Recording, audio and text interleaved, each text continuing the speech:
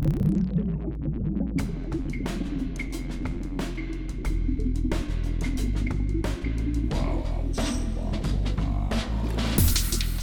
listening to Artie Tuned, a podcast with artists created and produced by Detlef Schlick, a visual artist and ritual designer, living and loving in West Cork, and best known for his essay about the cause and effect of shamanism, art and digital culture.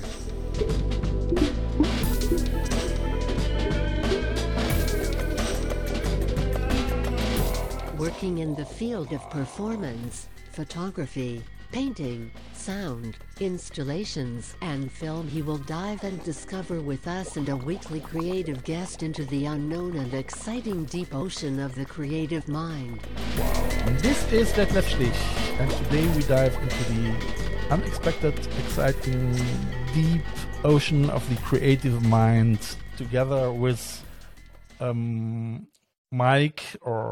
Michael Elliott. I'm looking so forward to speak about a lot of things with him because it's really he is author, he's DJ. He used to work a long time as radio manager and broadcast and for 30 years for the American broadcast regarding Americana but we will get to that soon.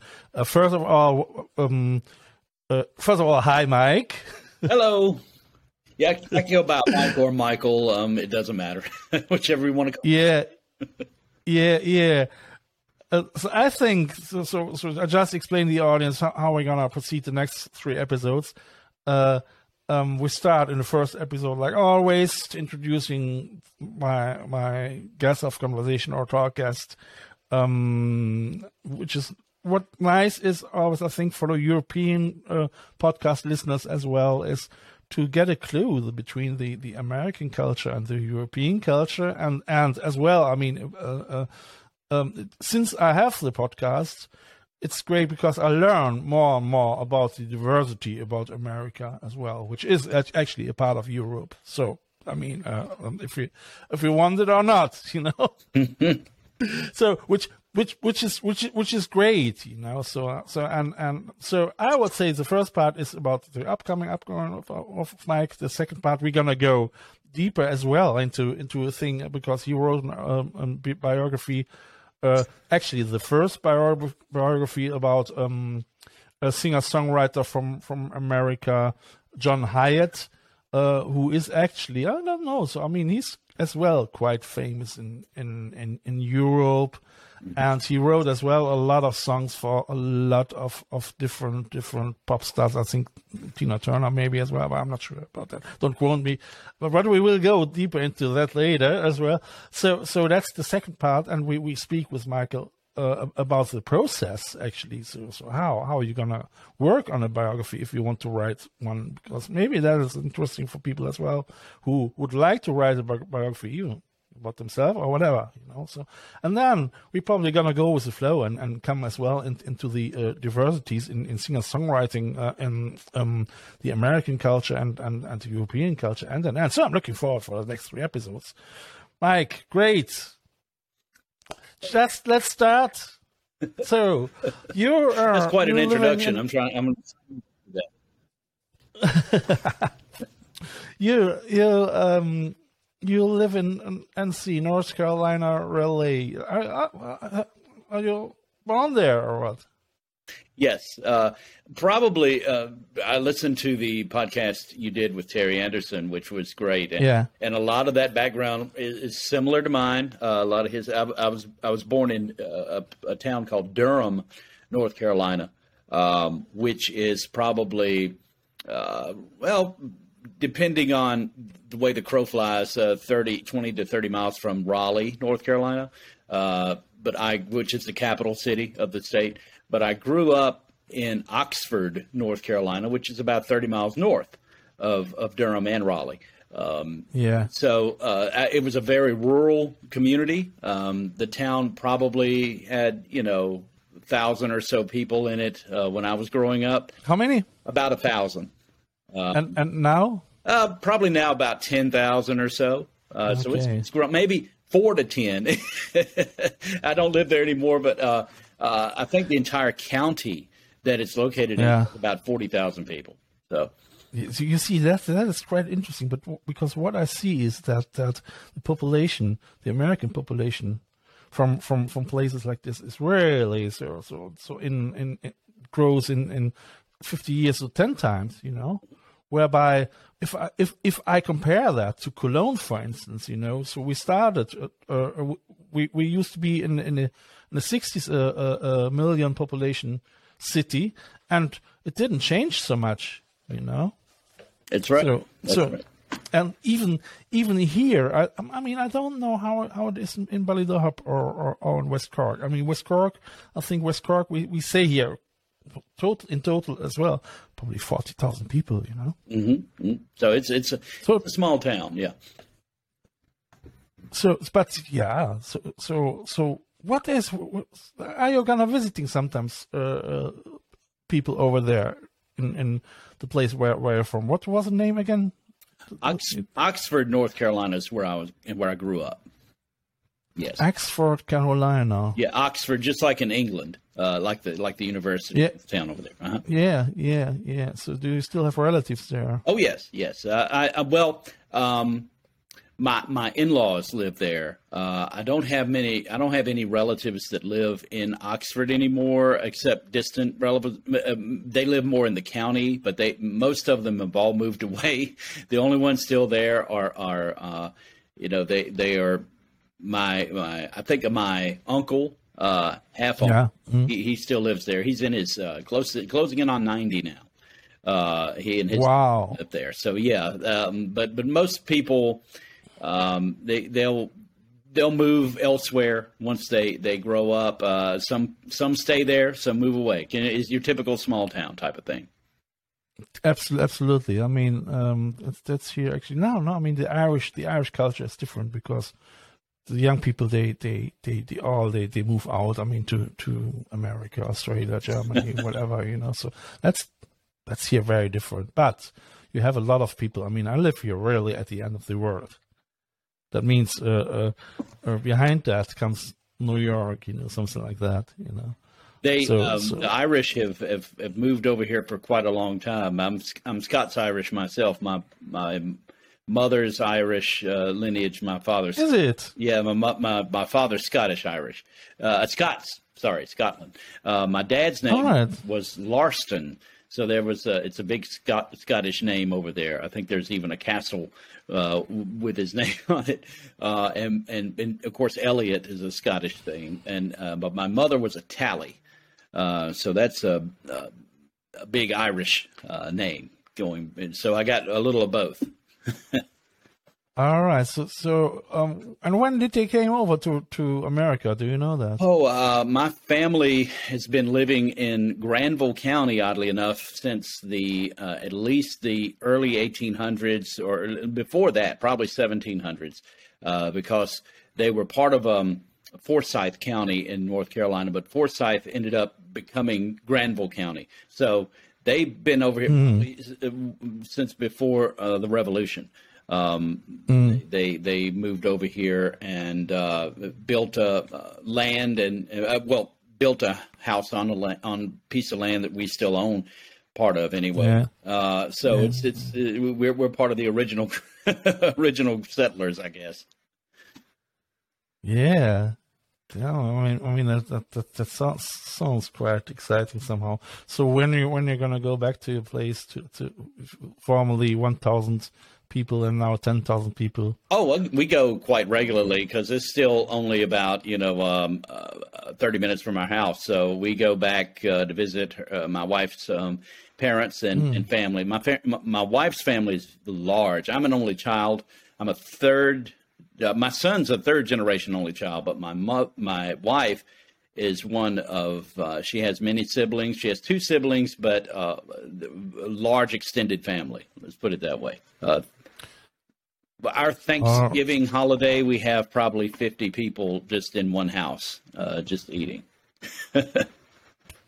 Not too bad. So do some of them coming from Ireland over there as well? No, nobody travels that far, but they come from all around the state and enjoy. And some of them come up from Florida. We have a couple of relatives that live down there, down in Montyland.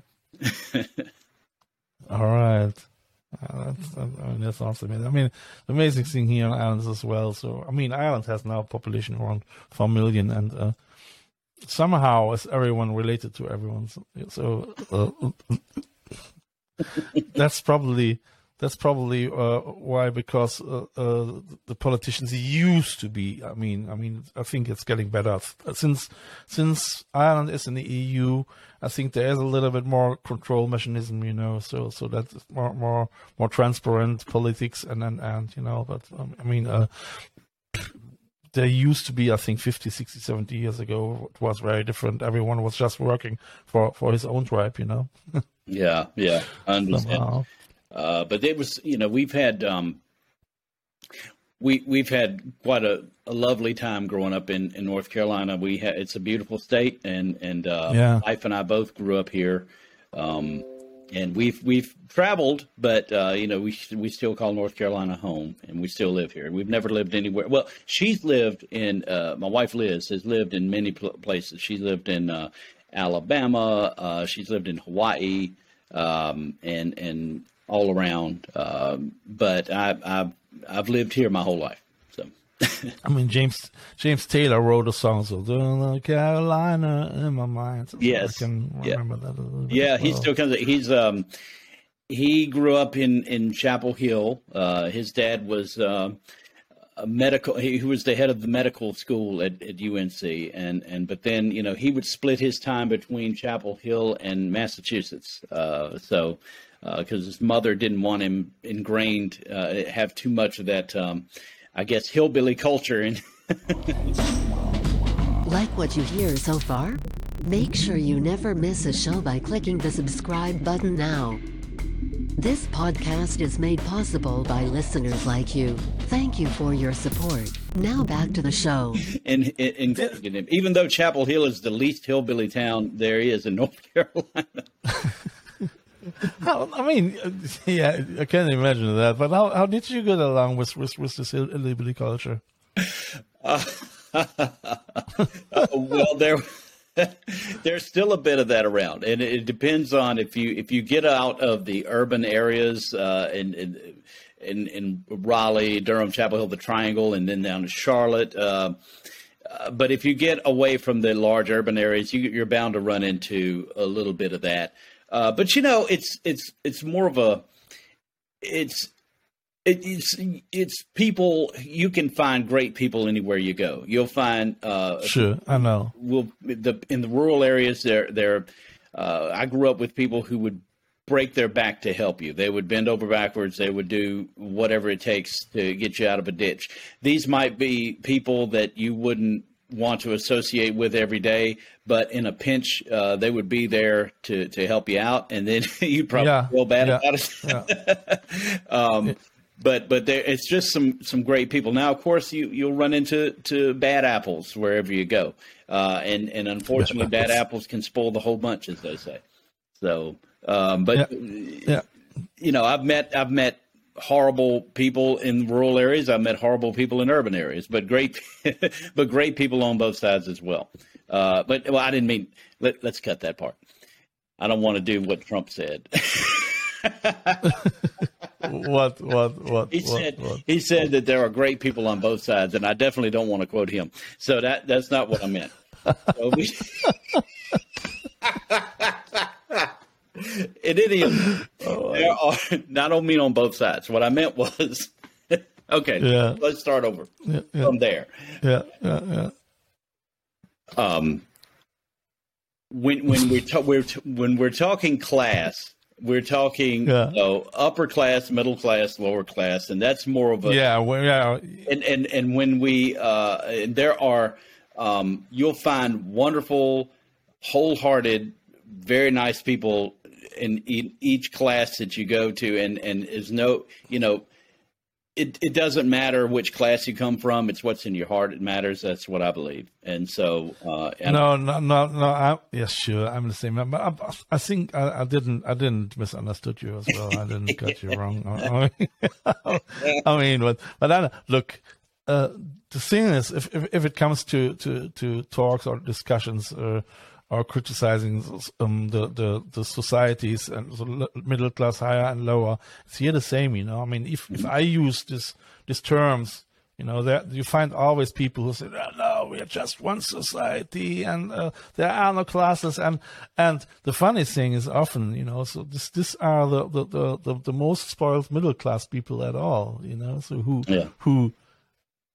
say that no, there is just one class, but I mean it's hypocritical. It's not true. You know, we have the lower, the middle, and the upper class. So, each culture and each group of people can learn from the other, and that's what makes us great. And I don't believe that we should look at ourselves as a mono genre or a mono group because cultures feed off each other, and we're all the better for it. I mean, you know, otherwise, thank you. Yeah, we'd just be listening to the Carpenters all the time, you know.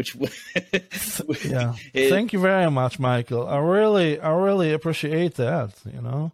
Yeah, I mean, because yeah. Because I mean, I have that. I did a lot of research in this book. It's maybe you know that the name is Tribalism. Okay. And it's about the evolutionary origins of fear politics. You know. Okay. It's really a very good one because it's from a psychologist from New York, I think. I'll have to check. I can. Yeah. Okay, that's it. I mean, it's really that goes back to why we are so affected from things regarding tribalism. You know, like Trump was trying to establish. You know, I mean, if for instance, if it comes to rape, you know, how far this goes back, you know, so this goes back to tribalism, to one tribe tries to weak the other tribe in order to bring the genes into this other persons, the women, the tribe, and you know, and this book, this psychologist is, I think, in New York, is running a non-for-profit mental health clinic, and he's working already since 30 years in stress research, you know. Mm-hmm. So that's regarding. I mean, this is so manifested. This believing that one tribe is right and the other tribe is wrong, isn't it? Yes, it is. It is, because no one group is right and no one group is wrong. I mean, we're all individuals first, and so we all have our own opinions about things. And I think one of the problems we're running into in the last few years is that we have gotten into a tribe think. We've gotten into a group think where instead of just thinking for ourselves.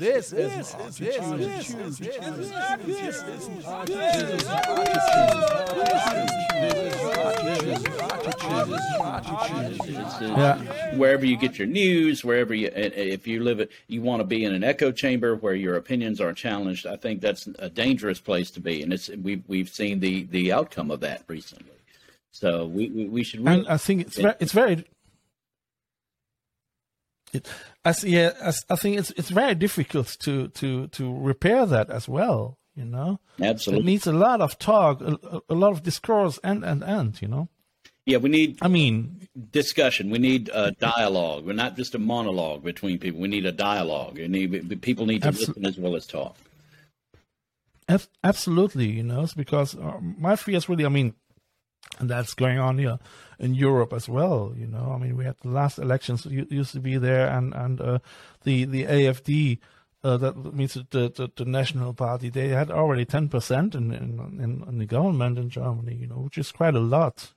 You know. Yeah, absolutely. And if things like, and even in the EU Parliament they're in, then, you know, so, and if things swapping over too much, you know, I really don't want to be part of that shit. You know? No. So it's worldwide. It's a worldwide issue that we all need to.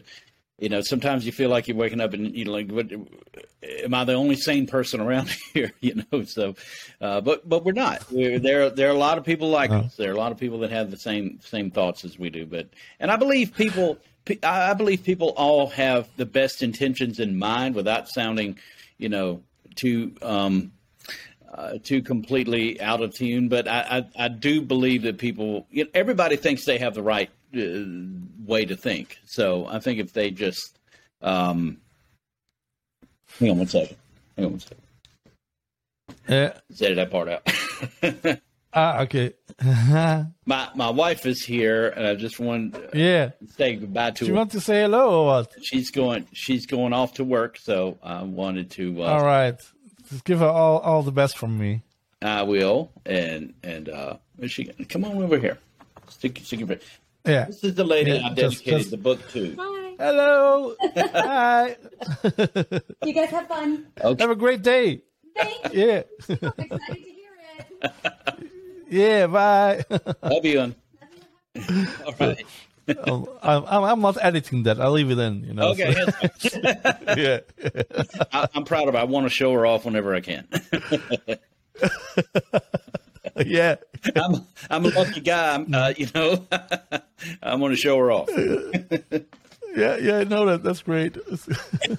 and dear listeners, you can see that then the next Sunday, 10 o'clock, early confession on YouTube as well. Oh, great. So that's so what I'm gonna do is I'm gonna show this talk always 1 week later on YouTube. So I mean, first of all, the podcast, because it's still a podcast and not a TV show. My wife would like early confession. She's a Catholic, so Okay, so she will find the time to switch on already at 10 o'clock. That's great. That's right. Yeah. But no. I mean, you see, and that's the thing with my podcast. I'm so happy that I meet so many likewise people. So because sometimes if you're living so far remote like I do, I mean, it's 2 kilometers to the main road, and then 8 kilometers between two villages. Mm-hmm. Mm-hmm. And this, that people thinking is that what the people's culture is, that what the surrounding is doing, and we have a lot of people living here off grid, Mm-hmm. and I can understand that sometimes, so I still try to understand how these conspiracy theories develop and progress, and I mean, there are a lot of people that they think we are all lizards and Hillary Clinton is a clone, I think people probably gravitate toward conspiracy theories because they just want something to either reinforce their beliefs, or they want to feel like they probably, there's a part of them that want to feel like they're in on the know and other people aren't. But maybe it's just another way for them to escape their maybe they think that this can't be the best there is, and maybe there is a way that they can explain things that they can't explain. Everybody wants a reason for everything, and absolutely, and absolutely. So, and that's actually a good example because I mean, I can understand that somehow, because we artists, we creative people, we all try to escape sometimes, even in writing or in singing or in painting, Absolutely. And I think this conspiracy theories, this conspiracy narratives, they are part of the culture now, too. I mean, they used to be probably since we have a consciousness already part of the culture, not just in a glitch like this, where you're not really able to communicate on a proper way with people. Is it easier that things like this can grow like mushrooms in a black forest? It does, because of the internet, because it can grow now faster than it ever could. It used to be where it would just grow word of mouth, but now word of mouth is connected globally and immediately. I mean, so you don't have the advantage of having it take a while to get to you before, and you know the truth before it gets to you. Now, no, you know the conspiracy before you get to the truth, with the speed that things are going. So. You're right. No, yeah. I mean, but even the things now with fact checkers, fake checkers, So, I mean, yeah, fake checkers. I like that. All in a sudden you have 100,000 fake checkers, So and it's really. Sometimes I'm really thinking about that. How can you how can we get out of this situation? But there we're gonna go again back to the tribalism, So everyone has to switch on his opinions a little bit and shouldn't get too much influence from social media and So research a little bit more. And I mean, research is quite time consuming, I must say, But if you learn a little bit to research, that's to the listeners as well. You learn as well to build up your own opinion and probably maybe you lose as well a little bit anxiety too. I don't know. Well, I think to play into the conspiracy thing, investigating that a little more with you brought up the creative mind of the creative people, and I think that there's a need for people to look behind the curtain. There's a need for people to know why things work and what the reason behind some things are, why things are made. Especially like, let's take songs, for instance. A creative person will write a song. It might just be what he's feeling at the moment, he or she is feeling at the moment. They might want to express themselves in a certain way that has nothing to do with anything other than maybe these words sound good together. I know I've written a few songs in my life, and I think I wanted the words. The words sounded good together, but I didn't have any underlying meaning behind it. Sometimes, but people don't want that. They want to know. They want the dirt. They want to know why these words were written. And there must be some deep meaning behind them. Well, sometimes there's not. And so that goes with conspiracy theories, too. Sometimes what you see is what you get. So it's no more than that. I remember Van Morrison being asked one time about Brown-Eyed Girl, and he said, who was the brown-eyed girl? And he said, there wasn't a brown-eyed girl. It sounded good in the song. It fit the meter. Yeah. I mean, that's fortunately the freedom of poetry, isn't it? Right, exactly. And well, I mean, it's with painting the same. But I mean, if it comes, for instance, I mean, I have as well. My background comes as well from singing, songwriting, and so I actually eventually, so I made everything what you can do in creativity. I think I was going through that because I like it to bring things together. That's and I mean, I studied quite late, 2012 actually, visual art. Here in Ireland. And learned. I mean, learned how to research and because before that, I mean, it was more, not randomly, but more intuitive, and you really probably that you learn how to research and how to make your art stronger, so even if it comes to phenomenological issues, so where things first of all doesn't make sense, where things coming from an instinct, you still need somehow to research your background. And I've learned a lot about myself in this time, so which is unbelievable. Absolutely. And you get the discipline. You have to get the discipline first, but after that, it's Katie bar the door, as we say here in the South. It's just, whatever happens, whatever, anything goes. But you have that background and discipline to build your art upon, whether it's visual, whether it's audio, or any kind of creative thing. But you just go the way you feel, and that's when the best art is made. And it could be, these colors look good together, or these words sound good together. But it could be no more than that. Trial and error. A lot of trial and error. And I learned the more trial and error you're gonna do, then more you can choose, but then you really find as well more an idea to make the right decision, or I haven't said that. If you don't have the time, and if you seek out with you take just the first and say, "Wow, that's it," So I mean, yeah. But no, I mean, I'm working on a new T-shirt design. It's my old one here, and I'm already have now 10, 20 different thingies, so to choose, and I still can't stop. So now actually comes, it's so time consuming. Then that as a writer as well, but we come to that in the second or third probably. So there is sometimes. I used to be scriptwriter as well, and there has to be sometimes really a moment when you say stop. This is now the dialogue. You're not changing it anymore. And right. That's the deadline eventually. Oh, I do believe there should be a frame. There should be a limit, because people, when you're working without limits. Then you'll never stop. But a limit forces you to stop. It forces you to say, okay, this is a deadline, this is a limit, but I can be as creative as I want within these limits. That I think that's what makes the best art. Absolutely. So I don't know. So how? Okay, we already had a chat. 30 minutes now. I mean, time flies, but it's mad. I mean, so what I suggest is, because I still would like to know more about you growing up. Yeah. So we're gonna do that, dear listeners. We're gonna do that next week. Okay.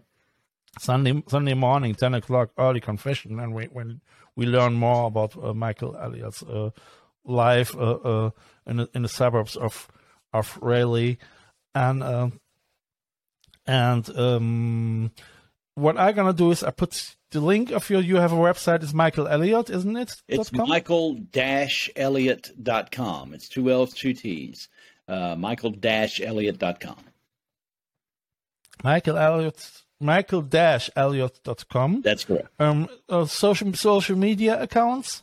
Yes. You can find them on my website. They're up in the upper right corner. So link y'all. Instagram somehow as well? Mm-hmm. That's right. Mm-hmm. What is Instagram? It's at Mike J. Elliott. Yeah, that's it. All right. It's because Mike, his last work is actually the biography of John Hyatt, and the name of the book is Have a Little Faith: The John Hyatt Story. Yeah, and Have a Little Faith in Me. Have a Little Faith is a song from John Hyatt. And that's right. Actually, I love to sing this. Have a little faith in me. Just to have a little faith in me. Yeah. I loved it, That's pretty good there, man. Yeah, my man, I had my bands, my punk rock bands, and just have a little faith in me. I love it. Do you want to add anything in the first episode? Well, yeah, and we'll talk about. I definitely want to talk about the book. I want to talk about, maybe a little bit about my radio career, a little bit about growing up. Not much to talk about there, other than that. In my book, in the introduction, there's a lot about my musical love of music growing up. And so, people can get the gist of that from there. But, grew up in a small town, and I was a prime tobacco, which I don't know if you know about that, but that's, that was a part of building character. I can imagine that. So we're going to go in that in the second part, a little bit more deeper. That will be great. I just have to mention as well, so my part, because my address is artitude.com. I mean, if you want to support this podcast, it is a listener supported podcast. You can go to artitude.com. You can get your marks. Actually, Mike Elliott is now. Congratulations, Mike! You are in the Hall of Attitude. Oh, I'm touched. Yeah, which is I will make 3 marks of you, first episode, second episode, third episode, and they come as well into my Attitude shop. I'm gonna do probably with that later on another project with all my with all my talk guests. So they all coming into this Hall of Artitude, which is great. I really love it, And yeah, so dear listeners, you can buy that if you want. You can buy Max. You can buy merchandising, like my T-shirt. I'm just working on a new one. I have actually here. I'm just made. I can wear it now. I started already with my dad hats. Stressed dad hats is the name. So that's the merchandising hell, I call it. A way how artists have to make money nowadays as well. So. Oh, yeah. Artitude.com or Instagram @Detschlich or @Artitude on Instagram, or I Love Westcock Artists, where Michael is as well a member of. So you can find us on social media everywhere. And on that note, I would say, dear folks, have a lovely day. Lovely rest day, and we see us next Sunday, 10 o'clock in the early confession. Bye. Bye, Michael. Bye. See you next week. Yeah. You have listened to Artitude, West Cork's first art, fashion, and design podcast. Artitude, never so close again. That was too close.